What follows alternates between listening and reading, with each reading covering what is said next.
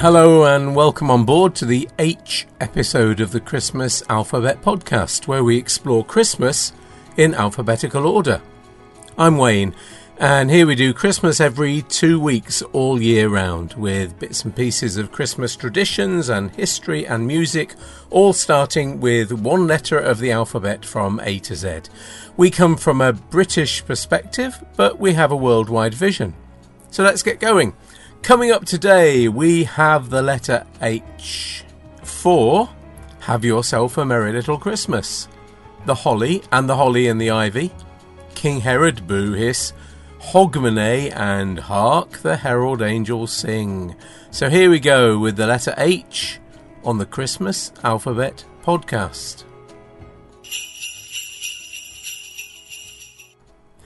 So if you've listened to this podcast before, you'll know I always end with a song, not me singing, but talking about a song. But today I'm going to start and end with a song. Our final song will be a Christmas carol classic, but today I'm starting as well with a song with a seasonal classic. H is for Have Yourself a Merry Little Christmas. Have yourself a merry little Christmas. Let your heart be light. Next year all our troubles will be out of sight. Have Yourself a Merry Little Christmas is one of my favourite Christmas songs. I think because it brings together the joy of Christmas with that yearning and longing for better days that is also part of the Christmas season. The song started life in the musical Meet Me in St. Louis, which came out in wartime in 1944. Is Meet Me in St. Louis a Christmas film? Well, yeah, sort of. It was released for Christmas, but it takes place over a number of seasons, starting in the summer and ending in the spring. And when you know that the film's script was based on a series of short stories, it makes more sense. The song Have Yourself a Merry Little Christmas is sung by Esther, Judy Garland's character, to her 5-year-old sister Tootie, played by Margaret O'Brien. The song is meant to cheer up the little girl, who's having to move home and can't take her toys with her. Now, what the words of the song can mean to a 5-year-old wanting her toys is really beyond me. But of course the song isn't about that. It's really aimed at an audience in 1944 who are facing Christmas at wartime, some of them without the men who have left for foreign fields. That's really what the song is about. It was written by two MGM songwriters called Hugh Martin and Ralph Blaine, though later Hugh Martin claimed it was all his work. One fascinating fact about the song is that there are at least 3 different versions of the words. For a start, the words seem, well, old-fashioned for the 1940s, and I think that may be because the film is set in 1903 and Hugh Martin tries to capture the language of the time and does so to some extent. Now, when it was originally written, the first verse was meant to go like this: Have yourself a merry little Christmas, it may be your last. Next year we may all be living in the past. But Judy Garland and the director and her future husband, Vincente Millelli, decided that was all too depressing for an audience in wartime, so they pressed for a change in the lyrics. And Hugh Martin came up with, Have yourself a merry little Christmas, let your heart be light, next year all our troubles will be out of sight. And that's what went into the film. One line that survived the wartime changes was in the 4th verse. Sometime soon we all will be together if the fates allow. Until then we'll have to muddle through somehow. Although actually one part of that had been changed by Hollywood. It seems that Martin had originally written if the Lord allows, not if the fates allow, but the studios insisted that that was too religious. and so it got changed to Fates instead. But those muddle through words stayed in. But when Frank Sinatra came to record the song in 1957, he didn't like the idea of togetherness someday soon, and until then having to muddle through somehow. His recording was for an album called A Jolly Christmas, and those words just weren't jolly enough.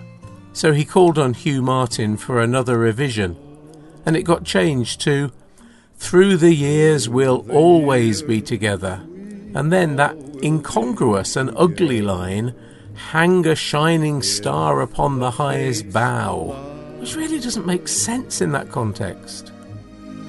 Hang a shining star upon the highest bough. But ever since Frank, that line seems to have stuck, and it's in pretty much all the more recent versions. But for me, that line really loses the essence of the song, which is about the poignancy of Christmas when we can't be with the ones that we want to be with, and we're missing them, and we're saying one day soon we will be together. Christmas isn't always happy and jolly and merry. Anyway, in its various versions, the song has been recorded by many, many singers, including Doris Day and Ella Fitzgerald and Luther Vandross.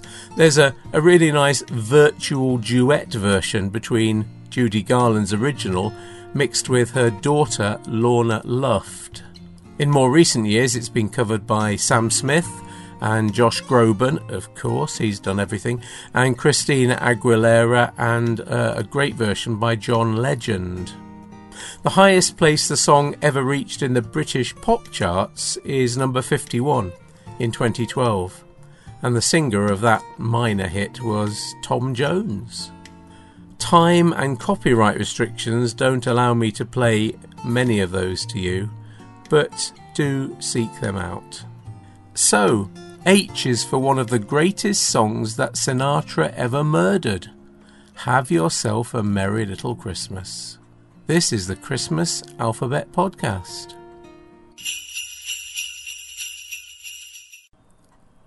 And talking of murder, keeping it light, H is for King Herod. King Herod the Great, as history remembers him, is the baddie of the Christmas story. Herod was king of the Jews, and by the time Jesus was born in Bethlehem, Herod had been king over what we would now call Israel and Palestine for 30 years. He wasn't Jewish by birth, but he'd been given his title and his power by the Roman emperor. Herod was one of the worst tyrannical rulers that anyone has seen. He would do anything to defend his title and his power base. Earlier in life, he mixed with powerful people. He was a friend of Antony and Cleopatra. And then he changed his allegiances to the new Emperor Augustus. One of my favourite Christmas facts is that the name of Herod's first wife was Doris. I don't know why I find that funny, but I just do. You don't think of Doris as being the name of a first century queen, but there you go. There was nothing else much funny about Herod, though. He would just get rid of anyone who challenged him. And when the wise men turned up all innocently saying they were looking for the new king of the Jews, well, it's not surprising that Herod was a bit annoyed and wanted to do all he could to kill this new claimant to the throne. And his anger took him to getting rid of all the baby boys in that region. We remember that on H for Holy Innocents' Day.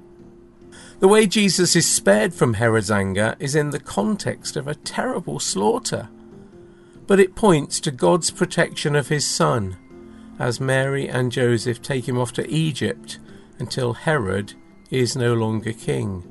Only then is it safe for them to come back and for Jesus to go back to his mum and dad's hometown of Nazareth.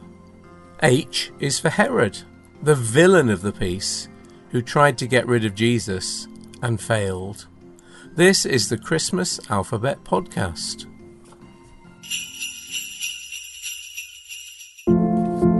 Today we're on the letter H, and H is for holly.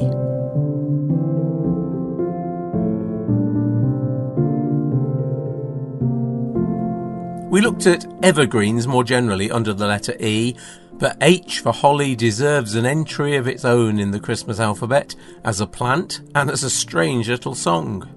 The holly plant looks just right for Christmas, with its bright green leaves and red berries, and is great for decorating homes and shops and churches, and looks just a picture on cards. But it also has a symbolic meaning in at least two different ways. Christians from medieval times liked to see the holly as a reminder of the crown of thorns that Jesus wore on the cross, with berries as drops of blood. The holly became the holy plant. But holly has much older associations with winter and fertility rituals. In folklore, the holly is considered male and the ivy female, and when the two are put together, they bring fertility to a household. Holly was also seen as warding off evil and curing illnesses. The song The Holly and the Ivy echoes those old traditions, and the idea that the holly bears the crown suggests male dominance over women. The verses that follow try to connect the holly to the Christian message, so you get, the holly bears a berry as red as any blood, and Mary bore sweet Jesus Christ to do poor sinners good, and so on.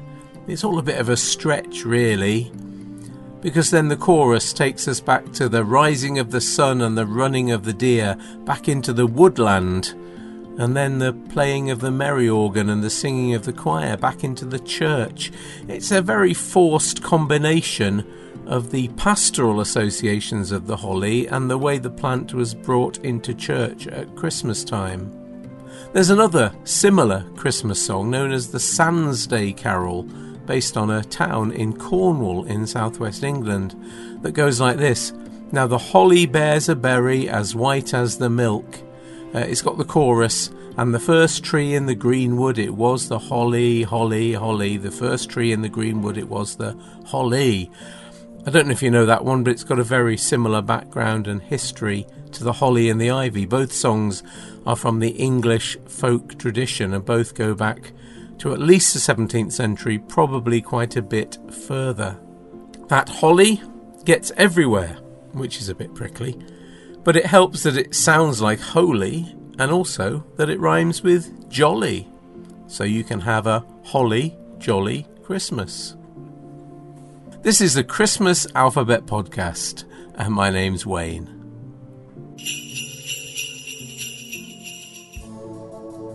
And H is for Hogmanay.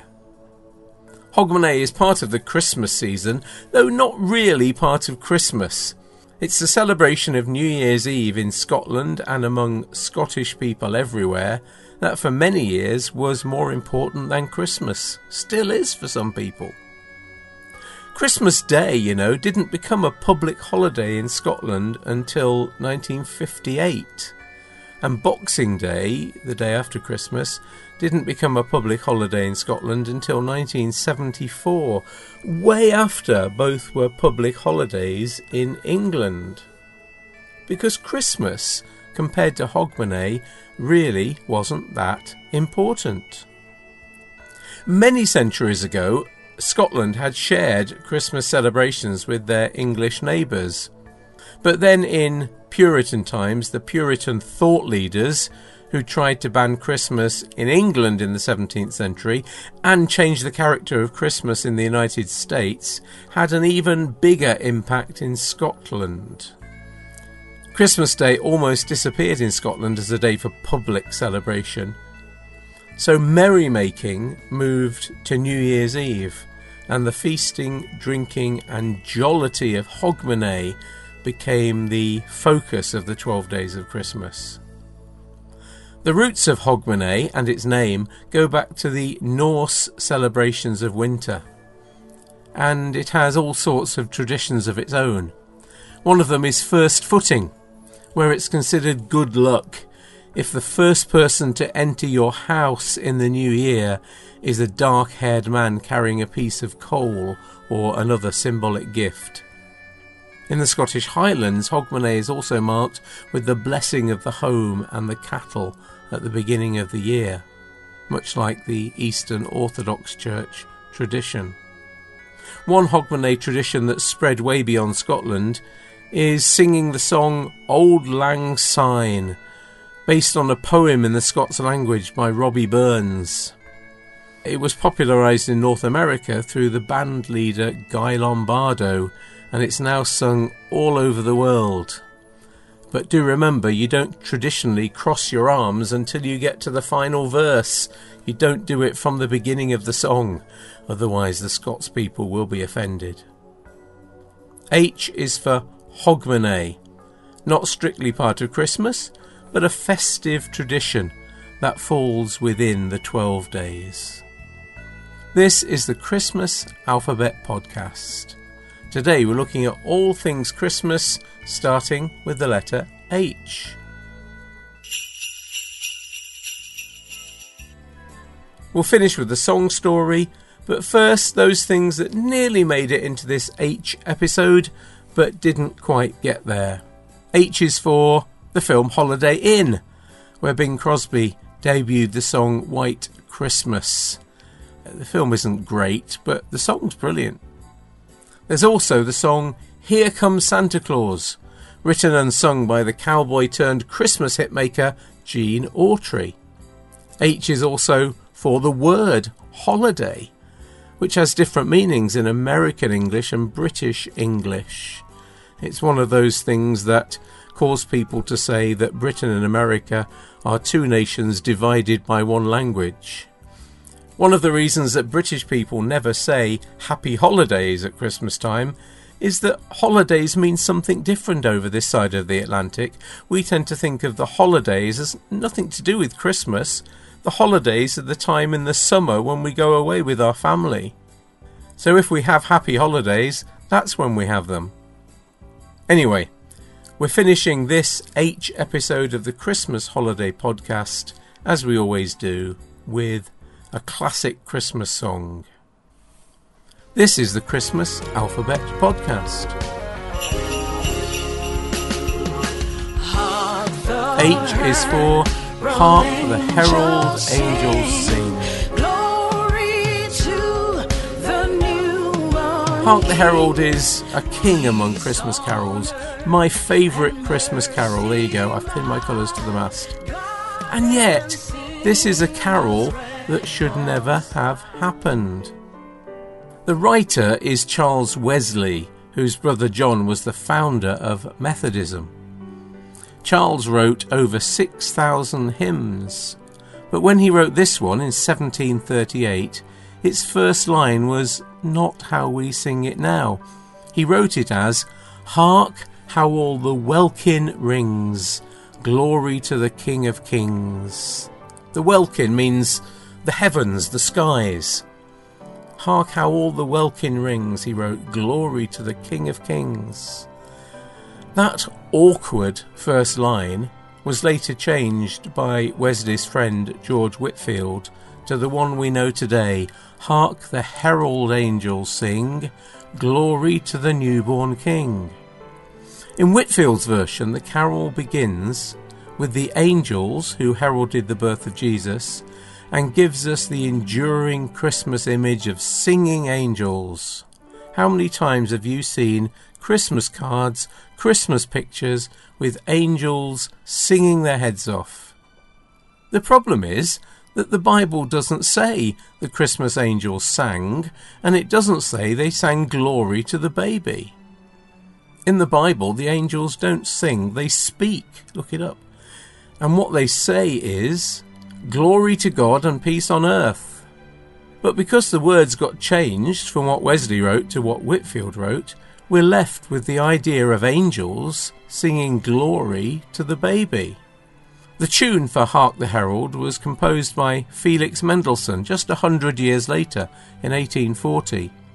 His tune was written for a different purpose completely.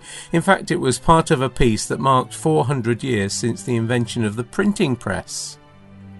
And later on, after both Wesley and Mendelssohn had died, an English musician called William Cummings put the words and music together. What he did was against the wishes of both writers. Charles Wesley had asked that his hymn be set to music that was slow and solemn. And Mendelssohn had made it clear that his music was for secular use only. But William Cummings didn't care. He matched the words and tune together, and in doing so created one of the greatest Christmas carols ever written. I just love the words of this carol, and the way the tune gives those words so much power and passion.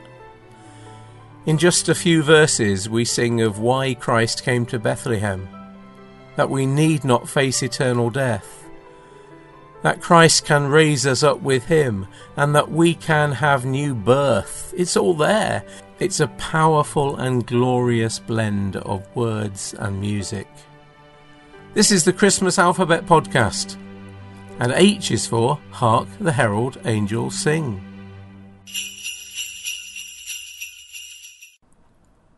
Christmas Alphabet is part of the Christmas Podcast Network. Do check out the other great Christmas pods on the network. One of those podcasts I was invited to join this week. That's the Total Christmas Podcast, hosted by Jack. And as I was his guest, I asked Jack to tell us about his podcast here on Christmas Alphabet. It's the Total Christmas Podcast, and every 2 weeks I talk about Christmas, much like yourself, but I'm not constrained to a letter each episode, so I can sort of do whatever I want. I've got a massive love of a Christmas carol, so every episode, or nearly every episode, I'll discuss a version of a Christmas carol. I talk about Christmas songs that aren't necessarily classics, but I think possibly could be classics, and I try and get as many stories sent in from listeners as well. That sort of thing is what I have. Among other things, I pretty much just talk about everything to do with Christmas. That's the Total Christmas Podcast, One more question for you. Do you have a favourite letter of the alphabet? It's got to be J, because I'm a J, and my daughter, one of my daughters is a J as well. So, and that's the best part of my podcast is my girls that are occasionally on it. Not often these days. They've got their own podcast now, but I've got a daughter, Juniper, so J.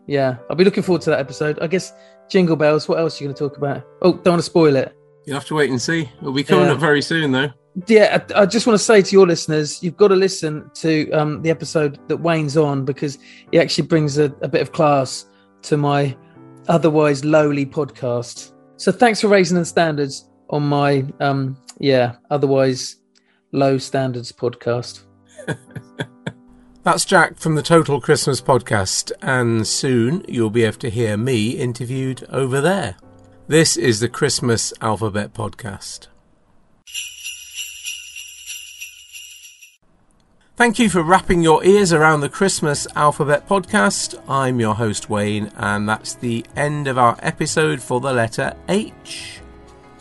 All the music on this podcast is in the public domain or used for review purposes. Please subscribe to the Christmas Alphabet Podcast, and please recommend us to your Christmas-loving friends. You can follow us on the social media. We're at Christmas Alphabet Podcast on Facebook, at Christmas Alpha on Twitter, and also on Christmas Alphabet on Instagram. Please give us a follow. Leave us a review on your podcast app, especially on Apple Podcasts. A lot of people look on that one. Or just give us a review on Facebook. I'd love that. You can find our website with all our episodes at christmasalphabet.com, and also email me through that site. I am wayne@christmasalphabet.com. I'll be back in 2 weeks with the letter I, which could be for some people like Washington Irving or the innkeeper, the what? And it could be for songs like In the Bleak Midwinter and I Wish It Could Be Christmas Every Day, or other things starting with the letter I. Please subscribe, please spread the word, and may the joy of Christmas be with you all year round.